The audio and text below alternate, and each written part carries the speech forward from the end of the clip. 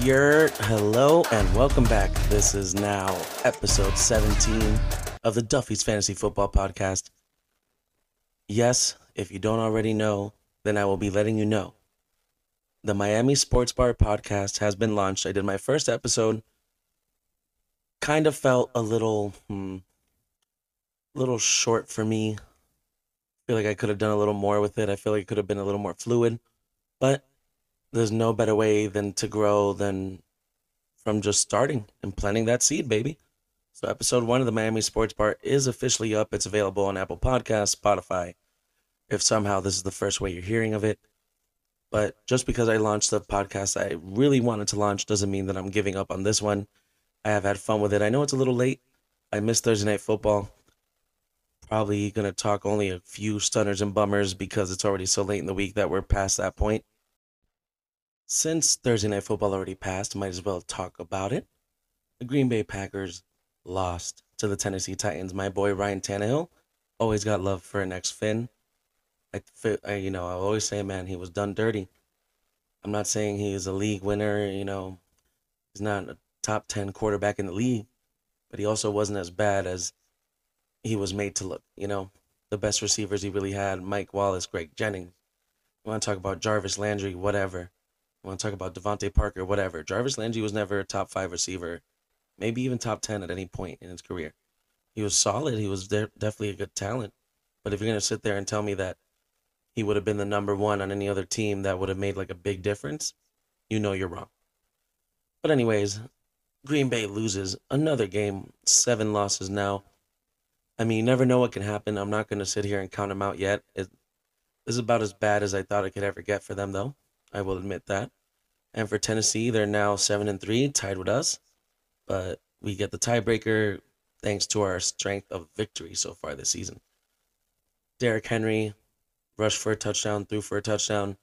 Really didn't have a lot of yards on the ground, but was able to get into the end zone and obviously throw that touchdown. That's always going to make your day a little bit better fantasy-wise. Tannehill actually had a pretty decent game. Aaron Rodgers, I know he just looked a little off, man. I don't know what's going on. To me, I don't think it's a loss of talent. I don't think he's washed up yet. I really don't. To me, it just kind of looks like he doesn't care. He's missing throws that he's never missed.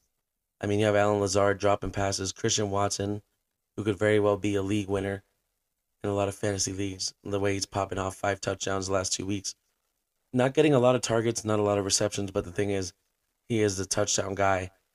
And to credit the Fantasy Footballers podcast, Andy Holloway said it himself, which I definitely agreed with, is that the shots are going to go to Christian Watson.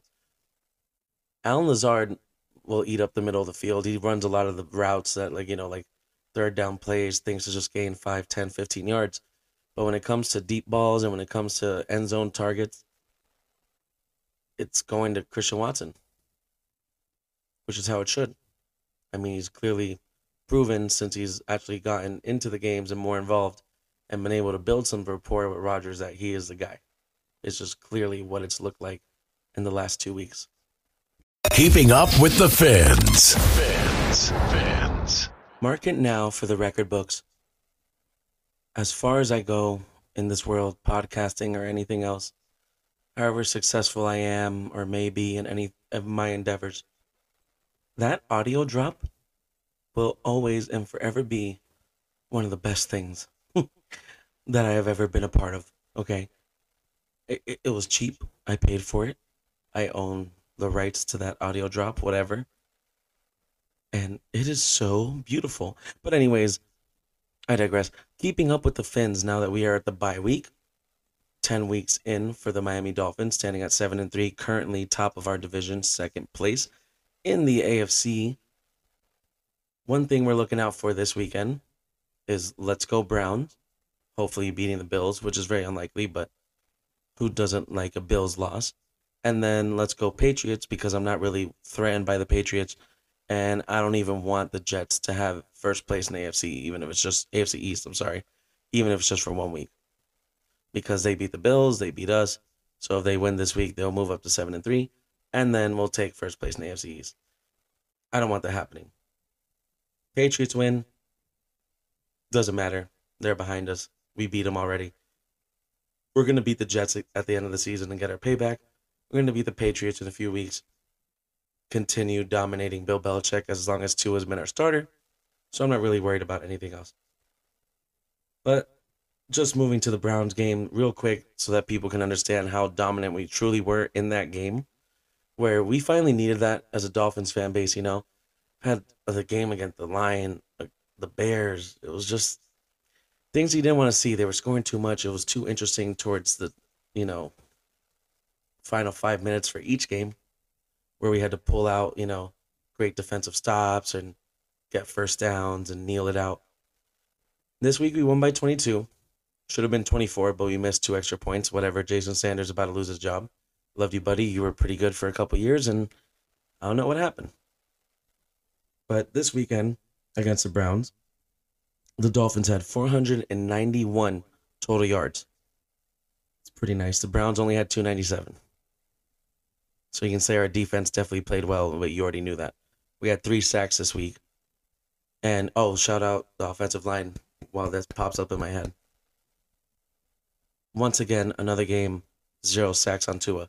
One of the things that came out of the locker room afterwards was that the offensive line and other people just pointed out to Tua like, man, your jersey's so clean.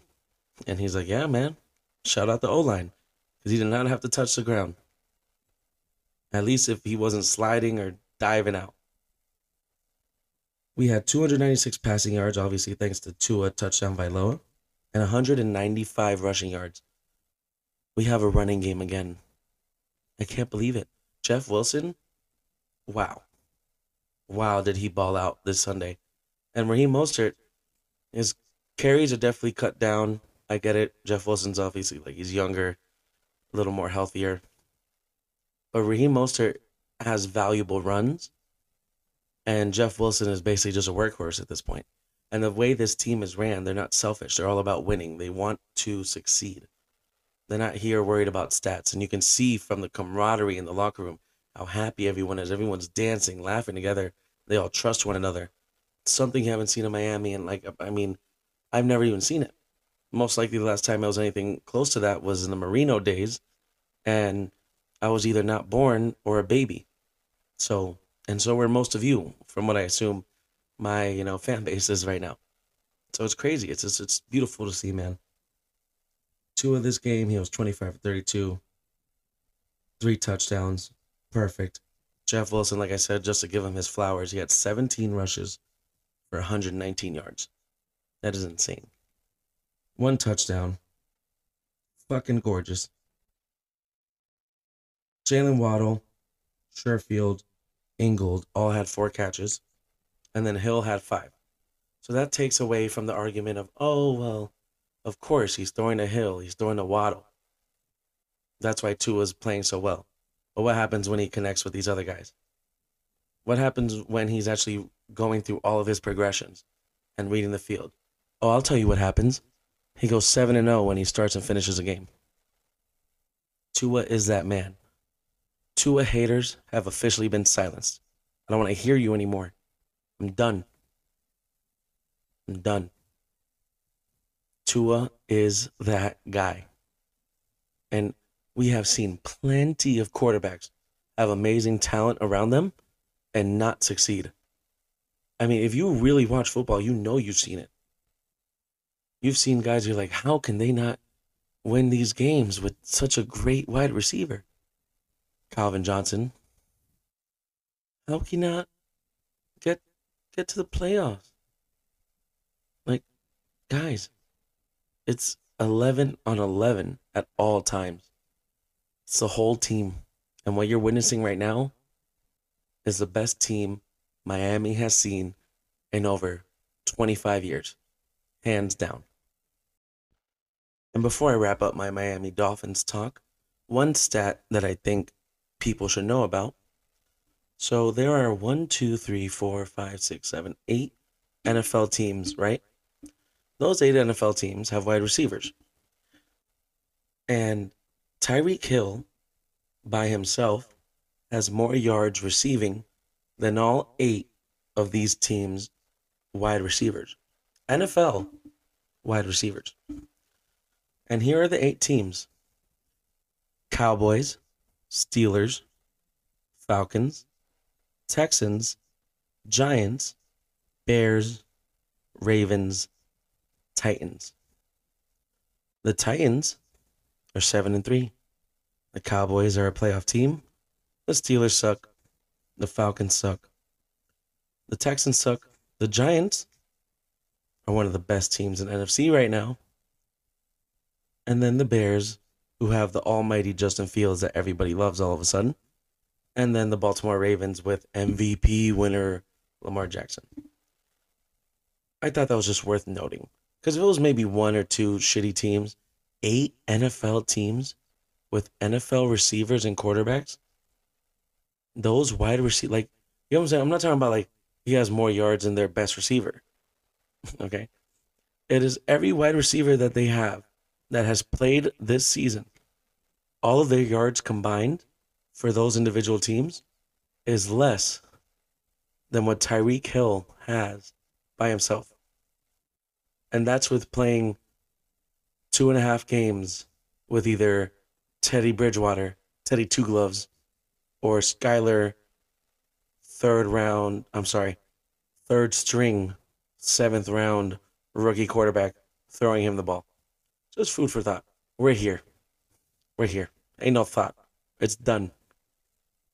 And we're here to stay. The Miami Dolphins have arrived. So if you hate us, you're going to hate us for a while. It's our turn to be the league's Patriots. You know what I mean? But anyways, just to move forward, I don't have much to talk about. I'm not really going to go through the stunners and bummers, as I said. I do want to talk about our standings in this league right now. Everything's kind of, not really. A few things are kind of tight in this league.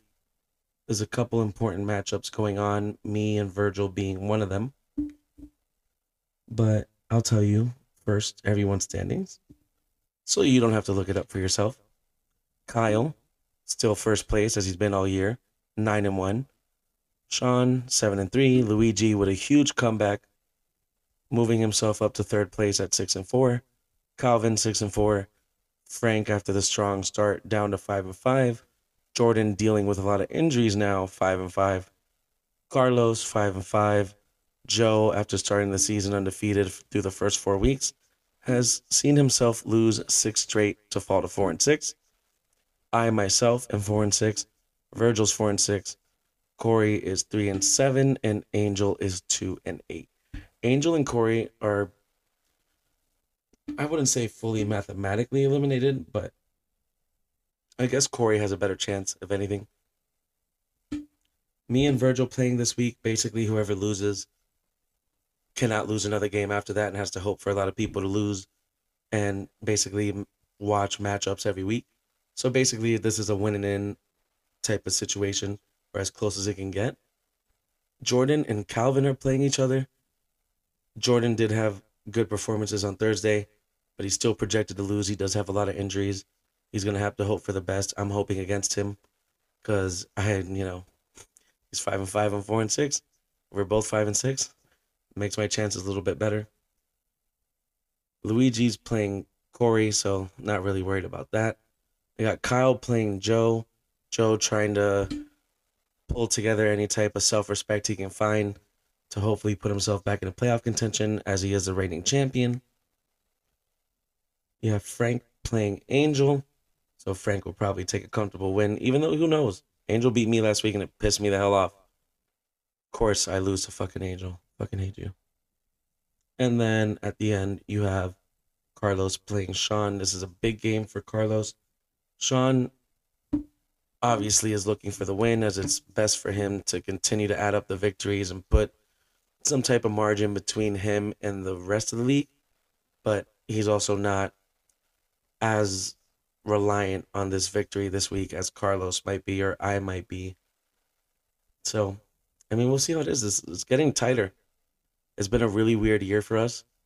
I do have another league that I started out 0-5, and I won 5 games in a row.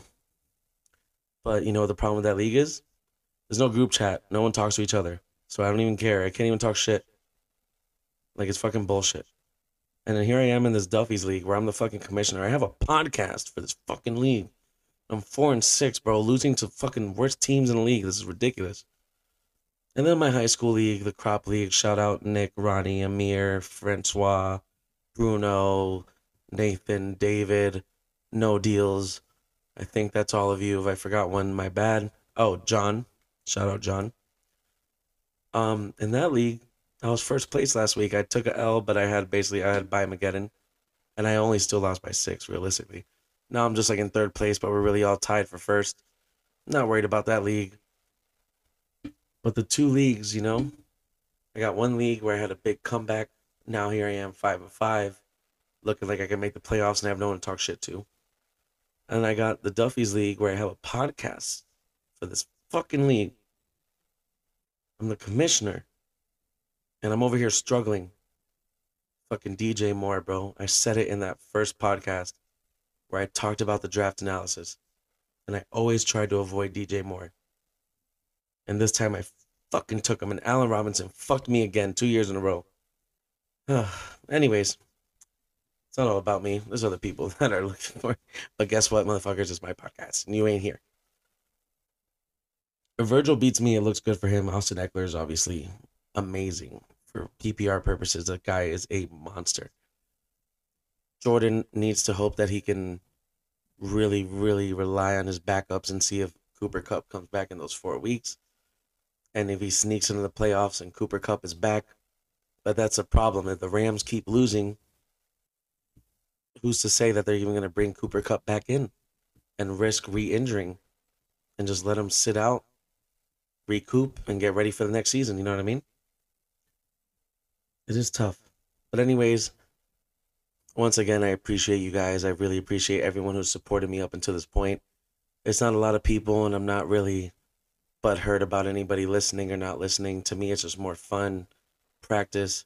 Hopefully I can catch a spark someday. But like I said earlier,